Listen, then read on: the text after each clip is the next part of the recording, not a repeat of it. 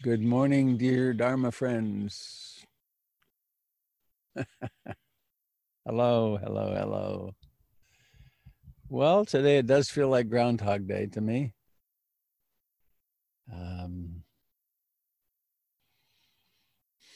It's another beautiful day. Wish it was easy to move the camera. I have a fence around the new grass where this tent used to be, and there's little droplets on the horizontal pieces of fence. You know what it looks like. You can create an image of them. And the sun is behind them, so each one is an iridescent, brilliant spot. Quite remarkable. It's wonderful to have vision this morning. Wonderful, grateful. I got to get up and do the morning ritual. Jennifer stayed in bed, and I got to make the coffee and take it down the hall doing the cry of the Indian coffee walla, the coffee, coffee, coffee, coffee, which I've been doing for about a decade now when I get the chance, when she stays in bed, so I can do it. So here it is. We're awake again. We're awake from sleep, and also we can be awake from our slumber of greed, hatred, and ignorance. So thank you for coming. I mean, who gets to get up in the morning and have coffee in a nice comfy place and then walk out into the backyard tent and then get together with friends to meditate? I mean, who gets to have that? That's just, it's too cool. Absolutely too cool.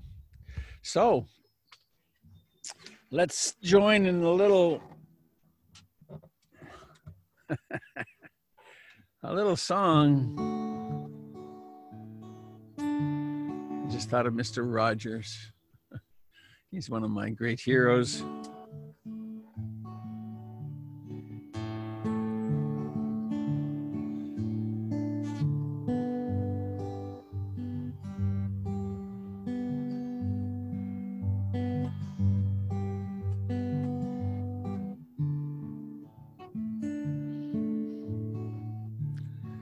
It's important to, I think, it's important for me to pause. We have this little ritual of singing this cute little song.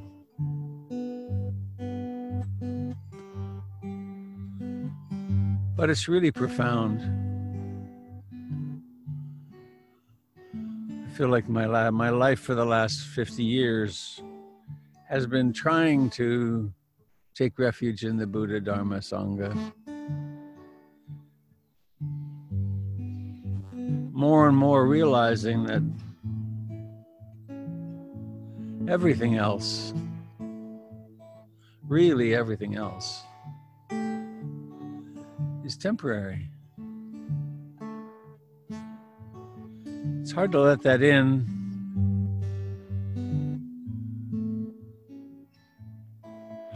That's why we get surprised when we get sick or when someone dies. How could it happen? Well, of course it happens.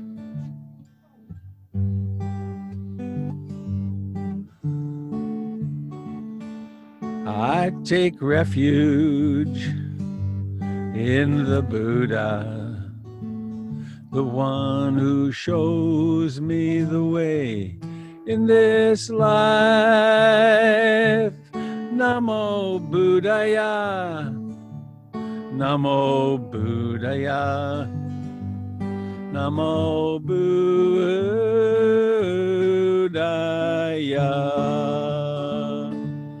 I take refuge in the Dharma, the way of understanding and love. Namo Dharmaya, Namo Dharmaya, Namo Dharmaya.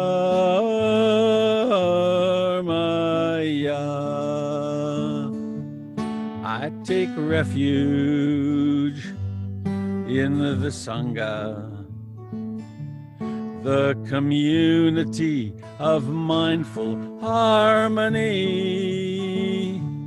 Namo Sangaya, Namo Sangaya, Namo Sangaya.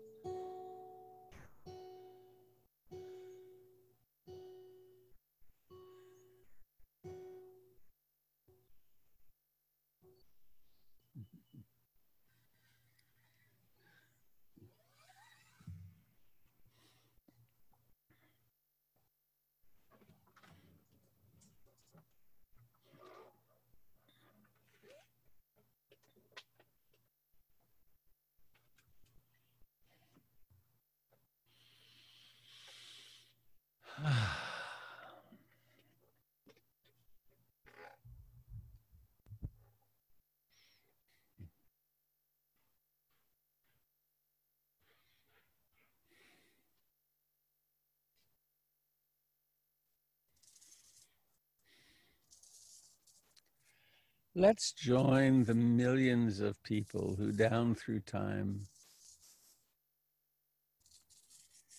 have heeded the call from within. There is something that calls you, isn't there?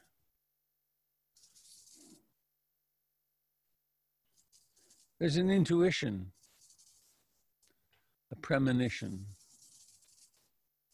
a sense of, yes, this is the way. This is the way for me to be really happy and free from suffering. It doesn't have to do with achievement or gathering together stuff. It has to do with just being here in this moment. What a relief.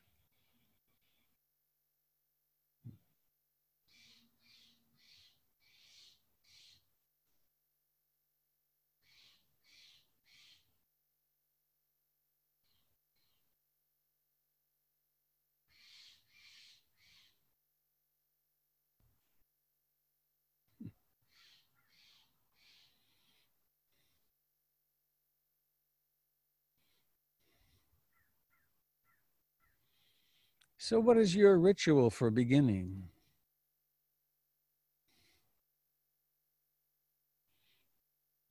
I like to clarify my intention. I want to be awake here. I aspire to love and accept myself exactly as I am in each moment, this moment.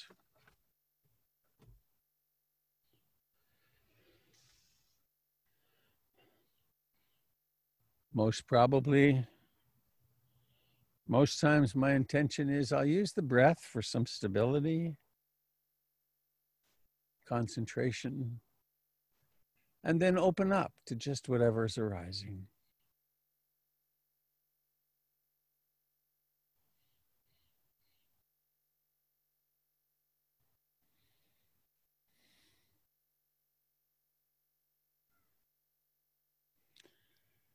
I like to check in with the feet. Life, in this instance, a little cool from a breeze.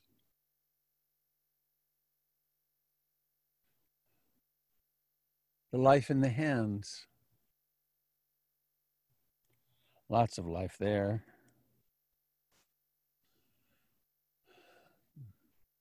The life in the face. There is awareness and life.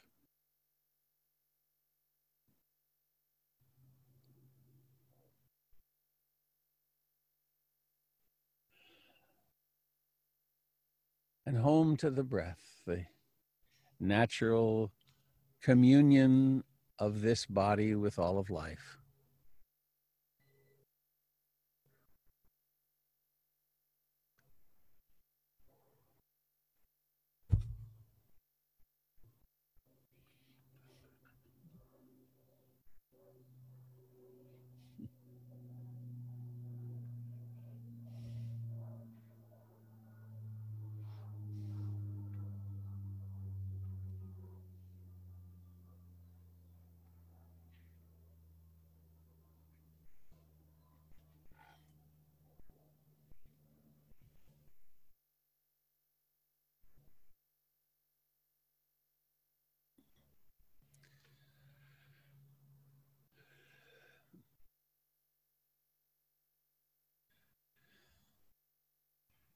Each breath has its moment of birth.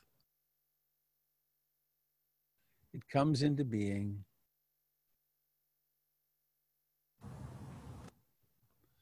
It lives its lifetime and then it vanishes.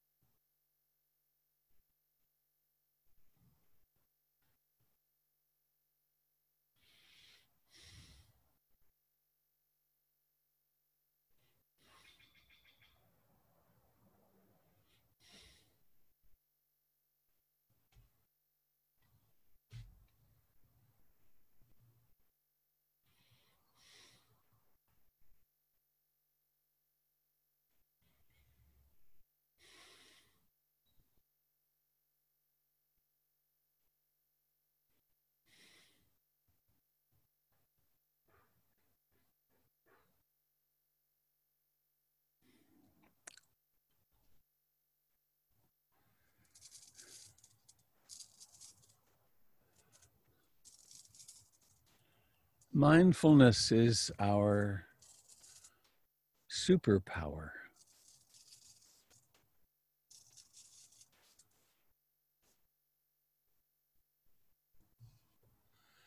It's so powerful that it can cut through greed, hatred, and ignorance that have driven this process of staying alive for a lifetime and actually for billions of years of life.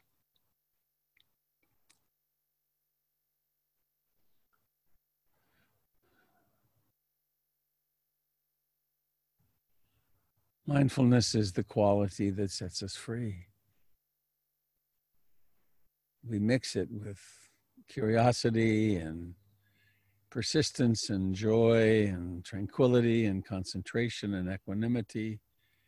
And we have a wonderful soup of awakening.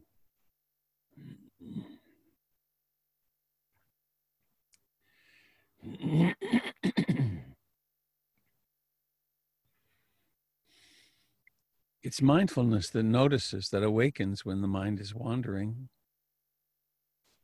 It's mindfulness that remembers to do this. It's mindfulness that remembers, oh, my intention is to stay with the breath, home in the body. When sounds come, to notice sounds. When thoughts come, to notice thoughts.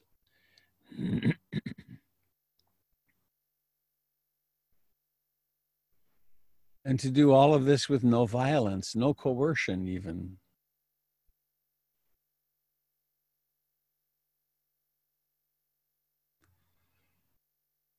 It's really to participate in the natural awakening of which I am part.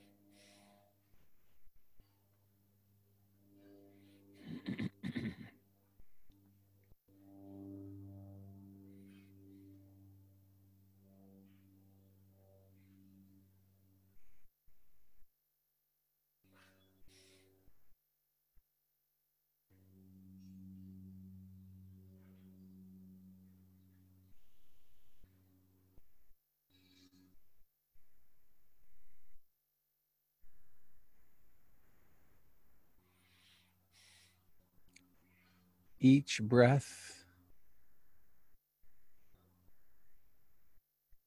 every life experience has a beginning.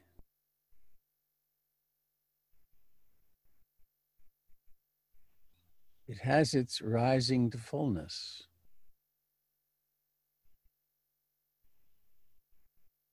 Come home to it. Come home to yourself.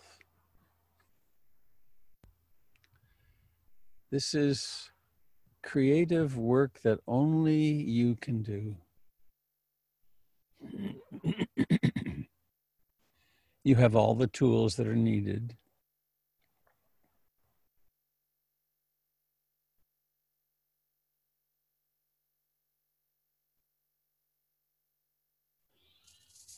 And it behooves us to practice with small things, small challenges.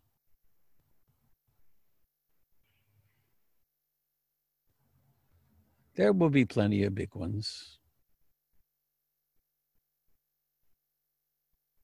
There will be challenges where we wonder, can I even face this? And yes, in fact, we can.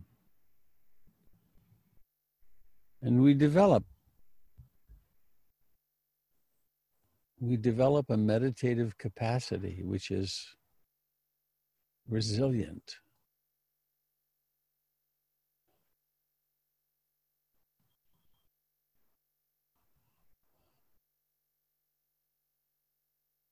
Coming home to here and now. The mind may be wandering or it may be quiet. There may be a sense of purpose this morning and clarity and meaning, or this might be one of those moments of wondering, what am I doing here?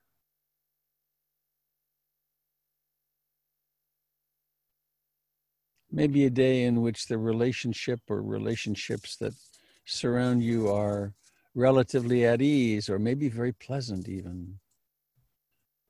Or there could be deep questions or discomfort or conflict.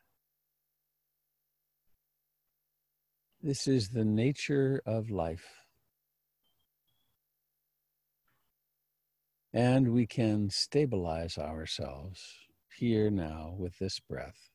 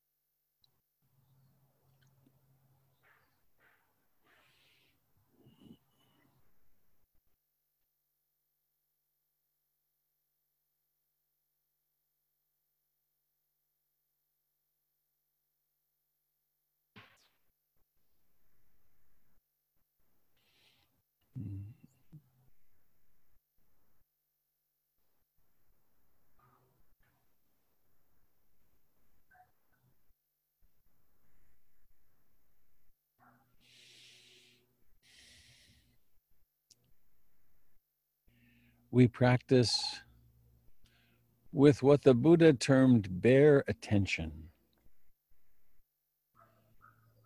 In fact, we're not even really paying attention to the breath, which doesn't exist. By the time the middle of the breath is reached, the beginning is gone. So how could we pay attention to the breath? But we can pay attention to the sensations of life, which are created in the act of breathing.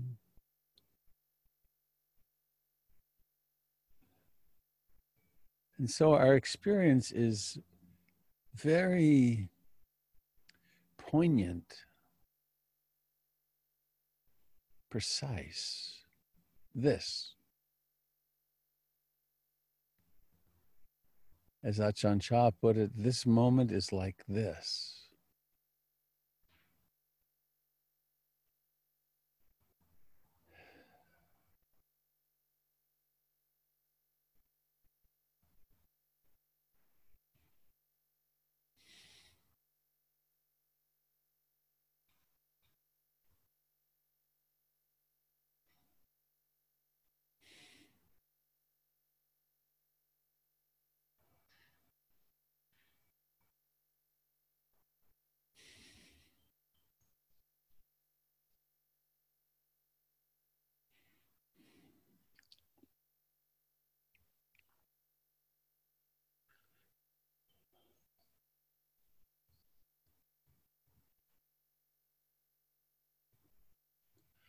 What if it's true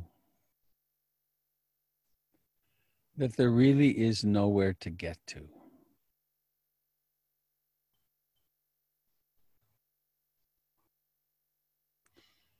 That this moment is the only important moment. It's not that you're meditating now so that this afternoon in that meeting you'll be more conscious, or you're meditating now so you'll stop being so irritable with the children, or you're meditating now so your blood pressure will go down. These are all useful strategies and applications. But what's really true?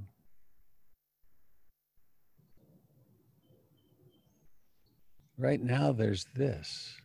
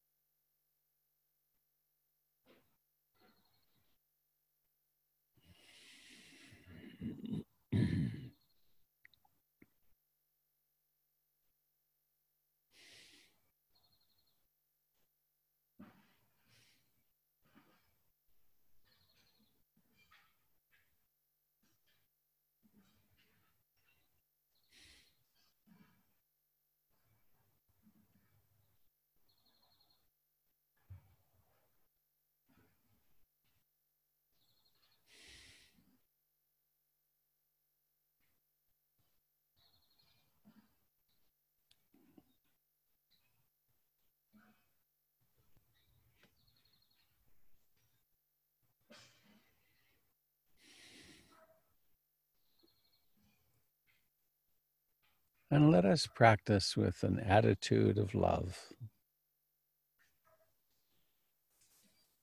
Not the love of romance, a much less exciting love than that.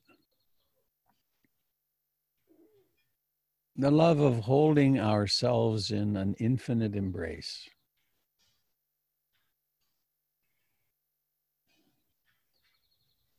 Consider yourself what you are, a one-of-a-kind creature, a being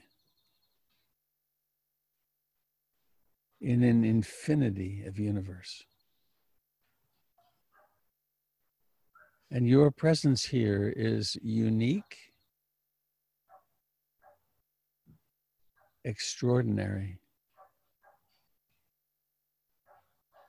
and worthy of all the love you can possibly transmit through your entire being.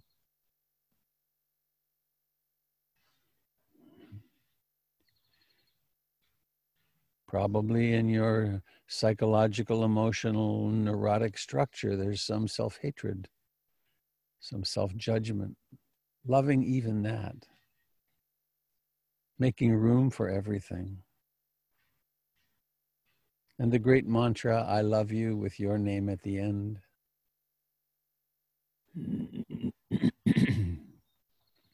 Perhaps your name when you were a small child. Or if in this lifetime you've experienced some trauma that you carry with you, which most or all of us do. Some event or events happened that were beyond your capacity to metabolize them. Love that part of yourself. The limited part, the limiting part.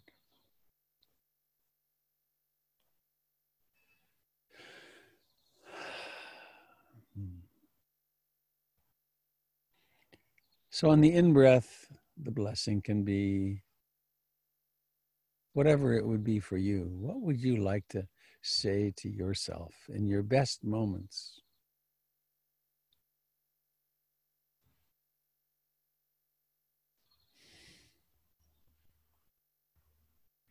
And then on the out-breath, offering that to someone else.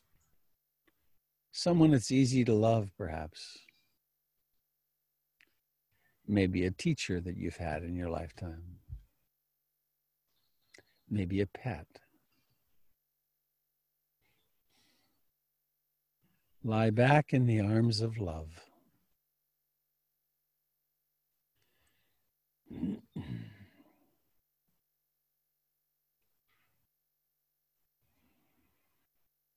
With each breath, relaxing more. More and more here into the present moment, into the love, which is your true nature.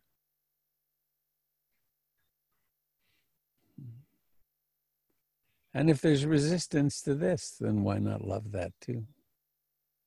It's all part of us.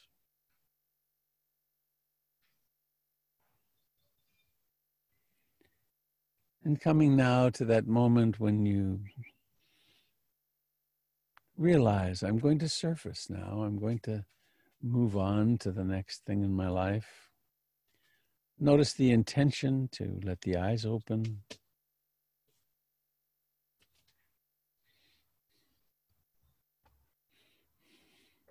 Seeing. Perhaps at some point stretching. Let the transition into what we think of as daily life be smooth and incorporate the intention to be mindful in all activities.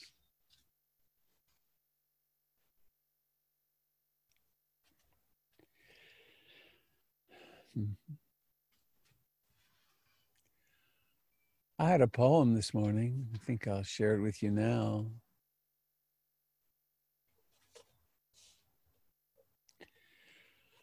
I thought of this, I was reflecting on the last few days on the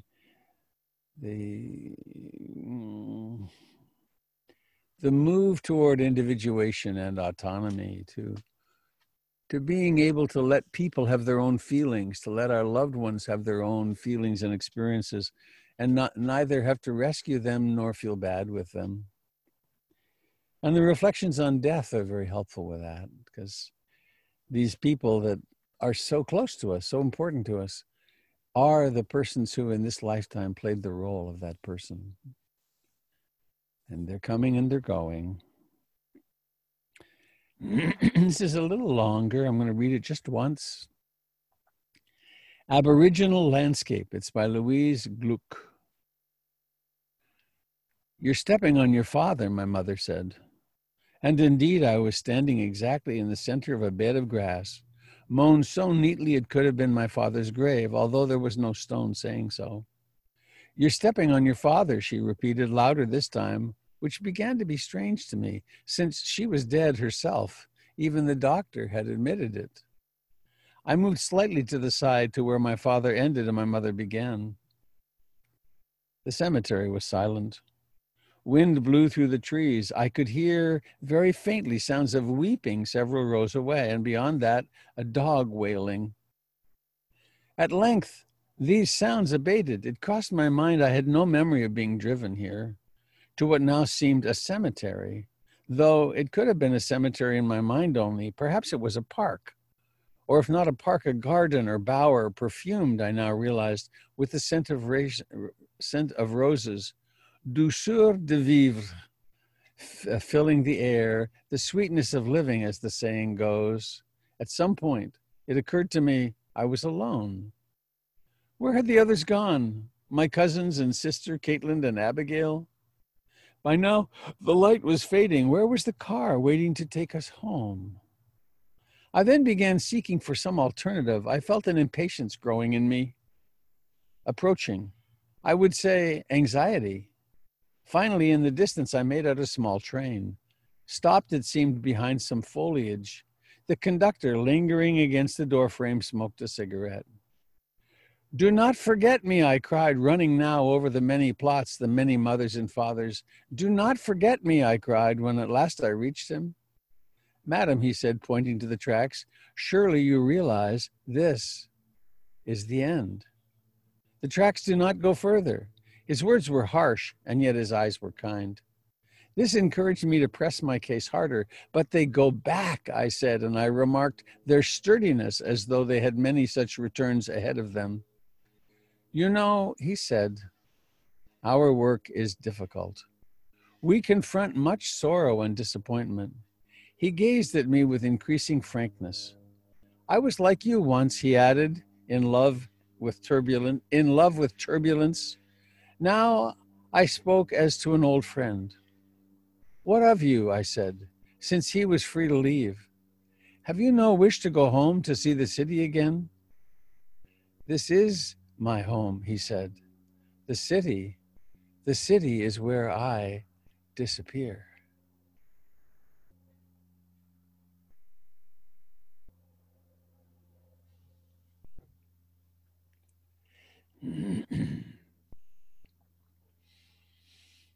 We have this moment. Perhaps I'll remind us. Some of you knew maybe Diana Rummelhigh.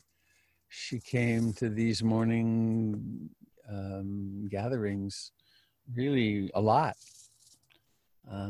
Often she didn't have her camera on, but there she was day after day.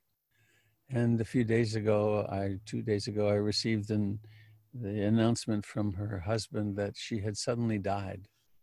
She had a heart attack one day and died in the hospital the next day. Poof. I don't know how many years she's been around PIMC. It's been a while. Jennifer remembers inviting her to my surprise birthday party 2 years ago. So at any moment, we could be stepping off the train. So why would we not be loving of each other? I talked to someone, a man who went down a couple of nights ago down in Portland to the federal building and watched the events there. And he said he got a glimpse of the faces of the federal troops as they were rushing out of the building to drive the protesters away for a block. They came out, drove the protesters a block away, came back and went back in the building. And he said they are young boys frightened.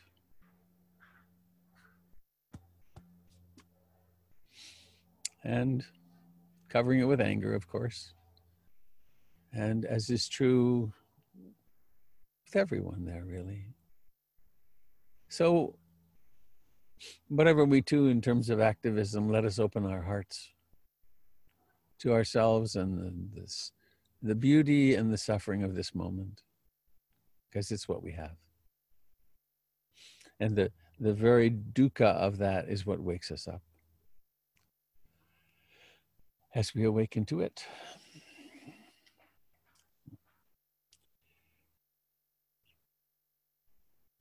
I have a couple of announcements.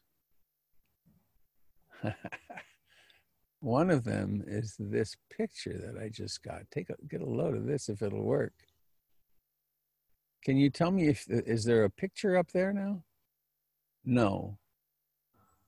Well, this is frustrating. I selected it and it didn't go to the right place. Let me try one more time. No, I'll skip that and I'm going to go to this.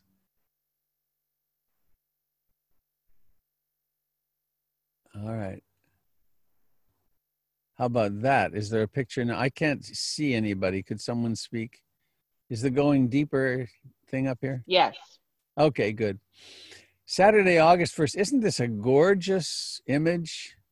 This was made by Molly Balin, who's Gregory's wife and our graphic designer media person. It's really quite incredible. There's Candle. There's me. And this is coming up soon, Saturday, August the 1st. Please consider coming to participate in that. You will not regret it. It'll be a great day. Then there's another thing to share, which is this. Let's see if you get a picture. Have you got a picture? A different picture? No? Yes? Yeah, it's doing something. Oh, I see. Mine says you started screen sharing. Huh. That's it. Maybe try again. Try again. That's a familiar thing, isn't it? Why not try again? Here we go. How about now? Now it's all white. Oh. Oh, well. It says pinch out for a bigger view. Okay, I'll describe it instead. There's a picture of a book cover. It's green. It says Mindfulness for a Happy Life by Robert Beatty with Laura Musikanski. I'm told it's a great read. And lastly, I'll just come back to you guys here. This is silly to try to do that. It's frustrating that it doesn't work. Mildly frustrating.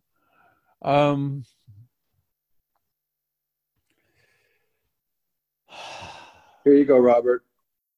Oh, there it is. Hey, good. They're everywhere. They're all over the place. And if you purchase from Amazon, please consider writing a review, because the reviews make a big difference somehow. I guess that's enough. Enough advertising. I wish I could show you I'm going to try one more time this beautiful new picture that I was gifted with. Is that showing a picture? Nope. Ha! Well, oh, wait a minute. No. Oh, here we are. There. Yes. Is that not a nice picture? Oh. I think I would call it home.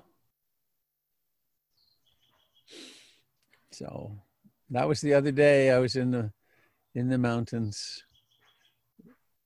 with Chris and Takaki, who are creating the what's it called? Documentary about PIMC and me and us and our journey back to the center. So what's up with you folks? I'd like to open up to your sharing, to your questions,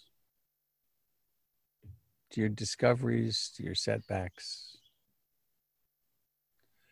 What's it like being you as a human today?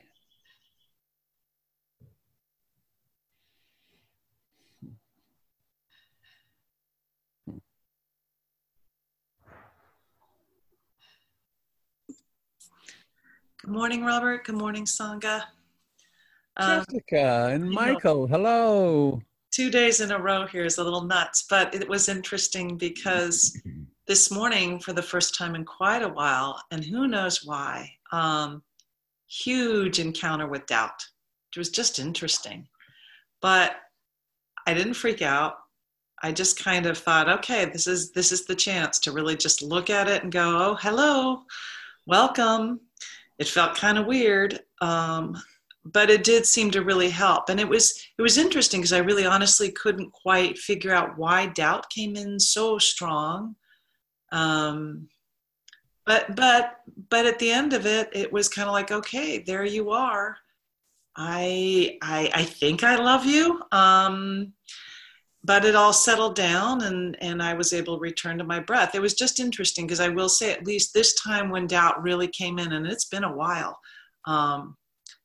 it was almost like, yeah, I could really see it and begin to feel it. I felt it in my chest first, and then I just kind of watched it move around. I don't know, it was just interesting, but I had to kind of laugh after yesterday morning. I had such a very, loving, almost blissful experience. And it was like, wow, okay, that pendulum took a big swing. So watch out. I guess. So can you, was there content to the doubt that's shareable? Figure out the content. I think I couldn't quite sort it out. So I just figured, okay, you'll let me know if there's something really great, really at play.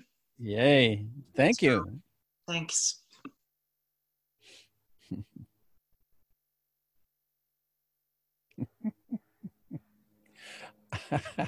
I'm sitting here looking at the two of you. I like seeing the two of you sitting there together, and I've been trying to figure out what is it that I like so much about this medium as compared with meeting at the center, and how often do I get to sit in your living room this close to you and speak of the Dharma together? It's really in a certain way, it's really quite luxurious and beautiful and intimate.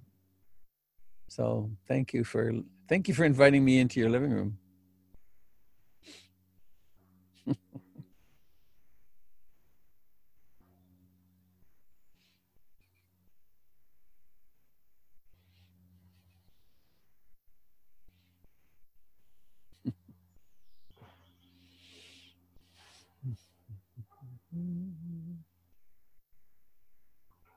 Good morning, Robert.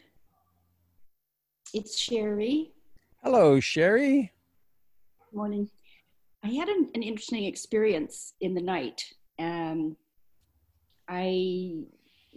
My body has difficulty with. I lack. Oh dear, I can't come up with the words. I don't drink enough water, and so sometimes in the night I have terrible cramps in my legs or my feet. I've been really trying hard to watch my intake, to drink more fluids throughout the day, and then that doesn't happen. But obviously, I wasn't very good at that. So it happened last night, and this time it was my toes and my arch in my foot, and it just started cramping. Normally, I would just leap out of bed and start walking around to get rid of it. Mm-hmm. And I thought, okay, Robert talks about allowing the pain, finding out what that's about. This is in the middle of the night. I'm woke out of a sound sleep. And I thought, I'm just going to go there and see what happens. And it kept cramping, and got so tight. And then it hurts. It hurts a lot. But I just looked at it and watched it, and it went away without leaping out of bed and whoa. I found it quite extraordinary. Thank you, my dear. Yes. Thank you.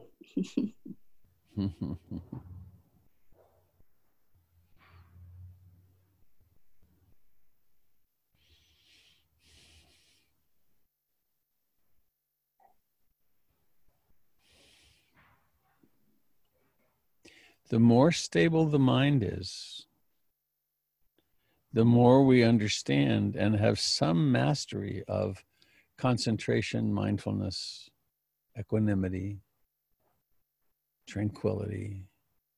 When events like that come along, and curiosity, when events like that come along, we're more likely to say, what's happening here? What, maybe I need to jump up and get my feet on the floor and stretch that muscle. That may be one strategy, or maybe I need to get out of bed and go get the medication or whatever. But sometimes we can't do that. And then the capacity to simply say, all right, this is scary and weird, but I am going to just be here in my consciousness and pay attention to this. Really powerful. Funny, I have this silly term, but life throws these bowling balls down the alley, and some of them are small and they're easy to work with, and some of them are medium sized, and some of them are just humongous. And I think it's wise to practice with the little ones and the medium sized ones and so on. Stephen Levine put it, it's really important to practice now with the little pains of life, because if you wait till you're dying, it will be like having Jimi Hendrix playing out of super huge speakers right around your ears. How do you pay attention then? Why not start small? So congratulations. That seems like a really a great learning moment.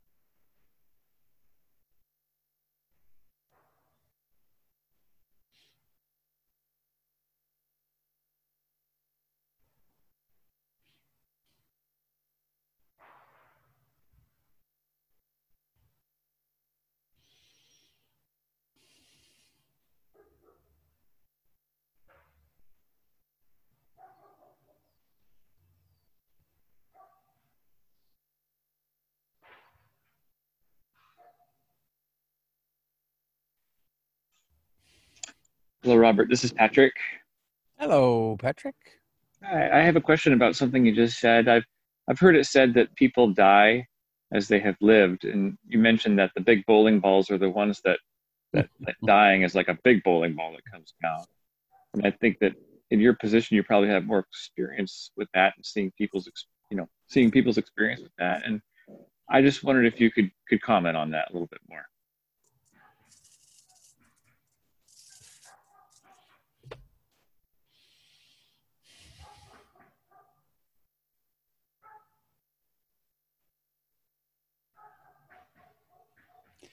I think it's true, too, that we age as we've lived, that we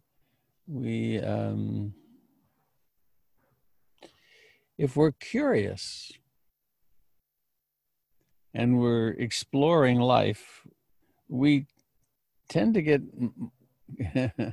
curiouser and curiouser. And I've seen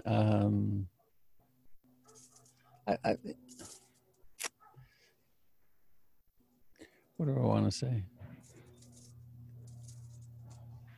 I've seen in my limited experience of watching people through aging and dying, that unless there's a willingness and a training of heart and mind for opening, then what happens is closing.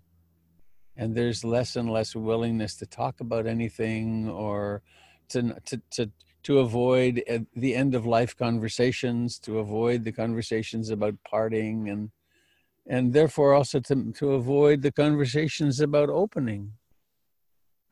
And I'm going to take a liberty here. Somewhere on the screen is Russell Freeland, my dear beloved friend of so many years. And Russ's wife Nancy got cancer, and we got to talk through her passing. And oh, here's the tears. Theirs was a beautiful example of a couple who used the last months to have an exquisite opening, the most intimate years, as Russ has said before, of their life. They touched into what marriage can be and what relationship really can be, which is a mutual opening. And that both of them had the propensity to be doing that. And so at the end, they had the opportunity to really do it.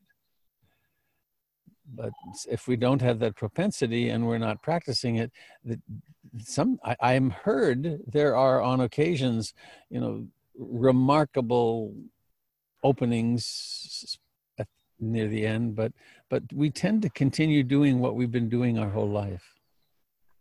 Hence the notion, why not practice now and practice opening more and more and more now, and being willing to face what's happening now. That makes sense? Thank you. Yeah, thank you. Russell, my friend, I trust that was okay. Yeah. It was so beautiful watching you guys.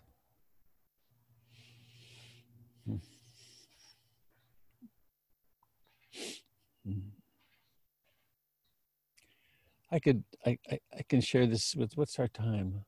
Oh yeah, we have another moment or two or three. I worked as a social worker for a hospice here in Portland, and mostly I was a rubber stamp. They needed the family to see a social worker to get Medicare payment. So I would go and meet the family and do a psychosocial assessment, and then they could get care. I developed a wonderful strategy for getting the information from the couple. It was mostly people south of Portland. That doesn't matter, does it?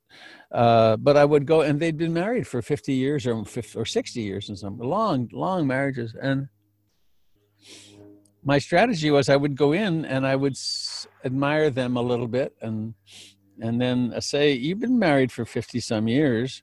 I've been married for 12. What's your secret? How have you done it? And all of a sudden the stories came out, and then it would give me plenty to write my quote psychosocial assessment. Anyway, in one instance I was called, there was an elderly gentleman who was Catholic, who had a little shrine, a Catholic shrine around him. So I wound up speaking Catholic vocabulary with him. And I came in, and they had reduced his medication. So he had metastatic cancer in the spine. And so he had, the containers of the spinal cord, the bones, he had cancer in there growing and kind of blowing it apart, which is really painful. And they were doing what they could with medication and radiation and so on, but he was dying imminently. Even with the medication reduced, when I came in, he was gritting his teeth and tense, and I offered to breathe with him. I said, why don't we try this? And as I said, you just relax, and breathe, and I'll breathe with you. And on the out breath, when you breathe out, I will make a sound, ah. So I was doing the ah breath with him, and he breathed in and I'd breathe in. And then as he breathed out, at the very moment when he started to breathe out, I would join him. Ah. If a person is breathing really fast, you can breathe every second breath with them. What's important is that you relaxedly pay attention to them, and the person who's lying down gets it's a remarkably intimate thing to do. If you have a friend or a lover you'd like to be really close with, try this with them. They'll know the moment your mind wanders, and that because you miss them, but then they'll also know it when you're really there. It's a marvelous intimacy creator. You sit not touching, but one person sitting, the other person lying. So anyway, he got calmer and calmer and calmer and calmer. And he got so that he was just breathing quietly and at ease. And then we had to finish. It was time for me to go. And I invited him to remember that he could do this anytime. This wasn't something that I had done. It's him doing it by paying attention to his breathing. And we moved out of the meditation, and he said a couple of beautiful words, which were, "Young man, this is the only thing anyone has shown me that works. The pain's still there, but I'm not troubled by it.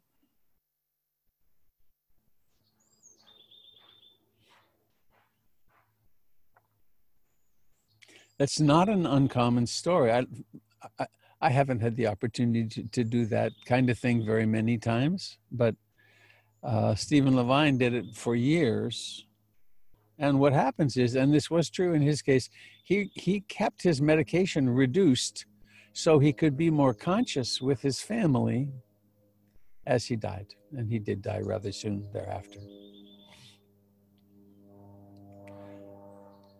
So this is now, of course, he continued to have the morphine pump, and used all the benefits of Western medicine, but he was able to die much more consciously than otherwise.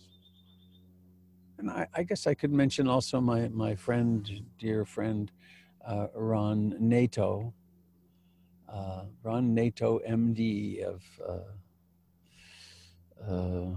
a very famous doctor here in town, who asked two of the cancer docs up on the hill, OHSU, who he should see if he wanted to die consciously, and they both independently recommended me. And he came to meet me, and we hit it off. And for a year before he died, we met, and he meditated, and he was another one of those people who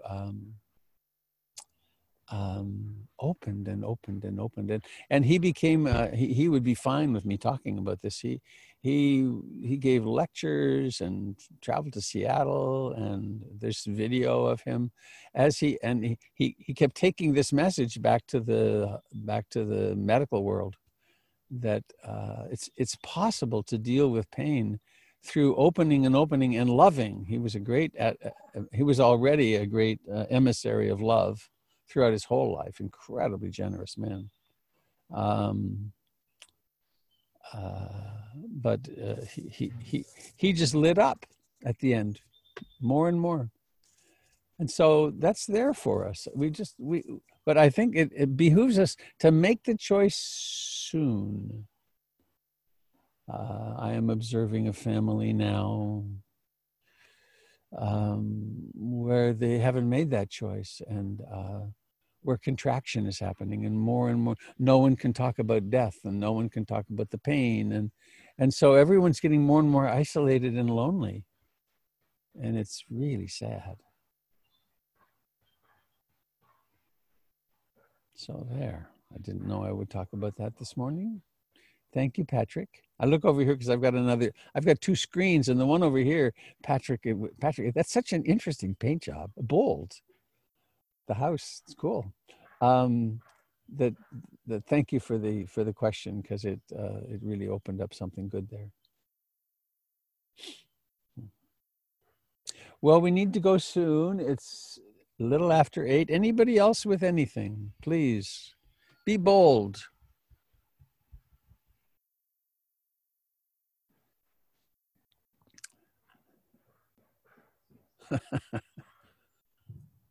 I'm out looking in screens 2 and 3 amongst the lurkers. I see you there. Oh, Dave Mayer. Thank you, Dave. Dave is advertising my book on page 3 here. Funny. It's everywhere. I see it on billboards.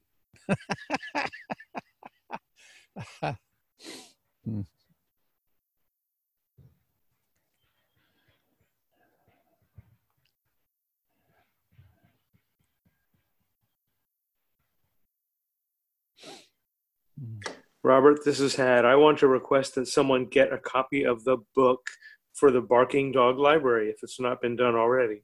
It's been done. It's on the way. Okay, perfect. Yeah, I have a box of 100 of them on the way. Robert, I think you'd be happy to know that you're 44,506 on the bestsellers on Amazon. 40.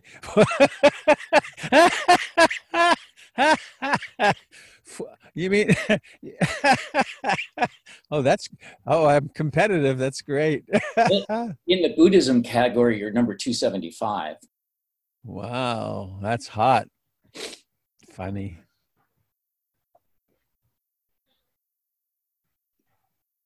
I want to know how Amazon is offering used copies. They all, when people are done with them, they will put them up there, and you can. How can it be used? Oh! I don't know.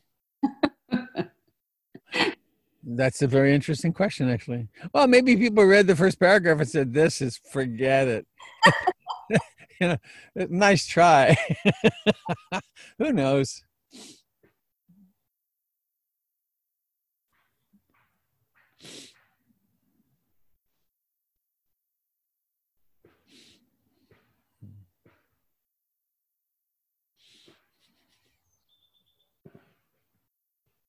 I feel rather mirthful this morning. It's nice.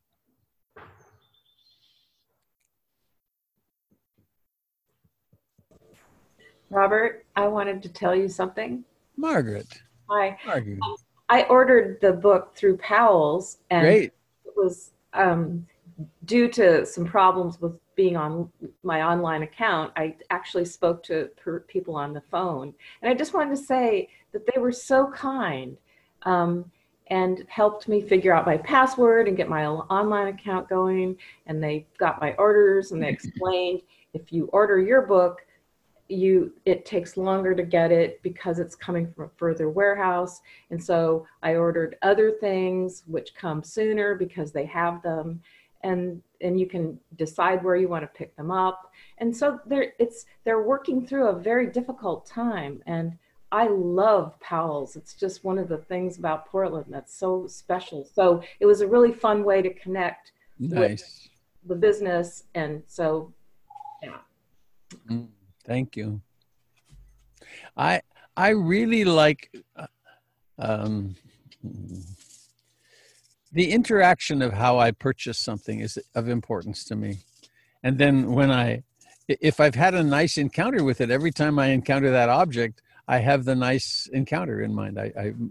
I'd always pay more to have a pleasant encounter than get the best deal and not. So that's nice to hear about Powell's.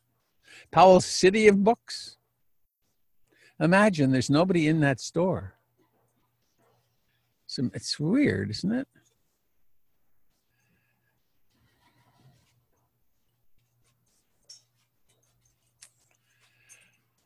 Well, friends, anybody else got something else? Oh, there's Stephanie.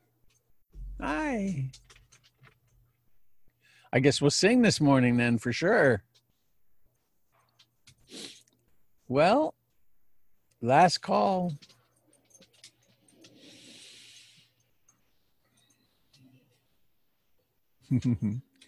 Here we go. Thanks for coming, everybody. Unmute all. May all be happy. May all be happy. May all be happy. Sadhu, sadhu.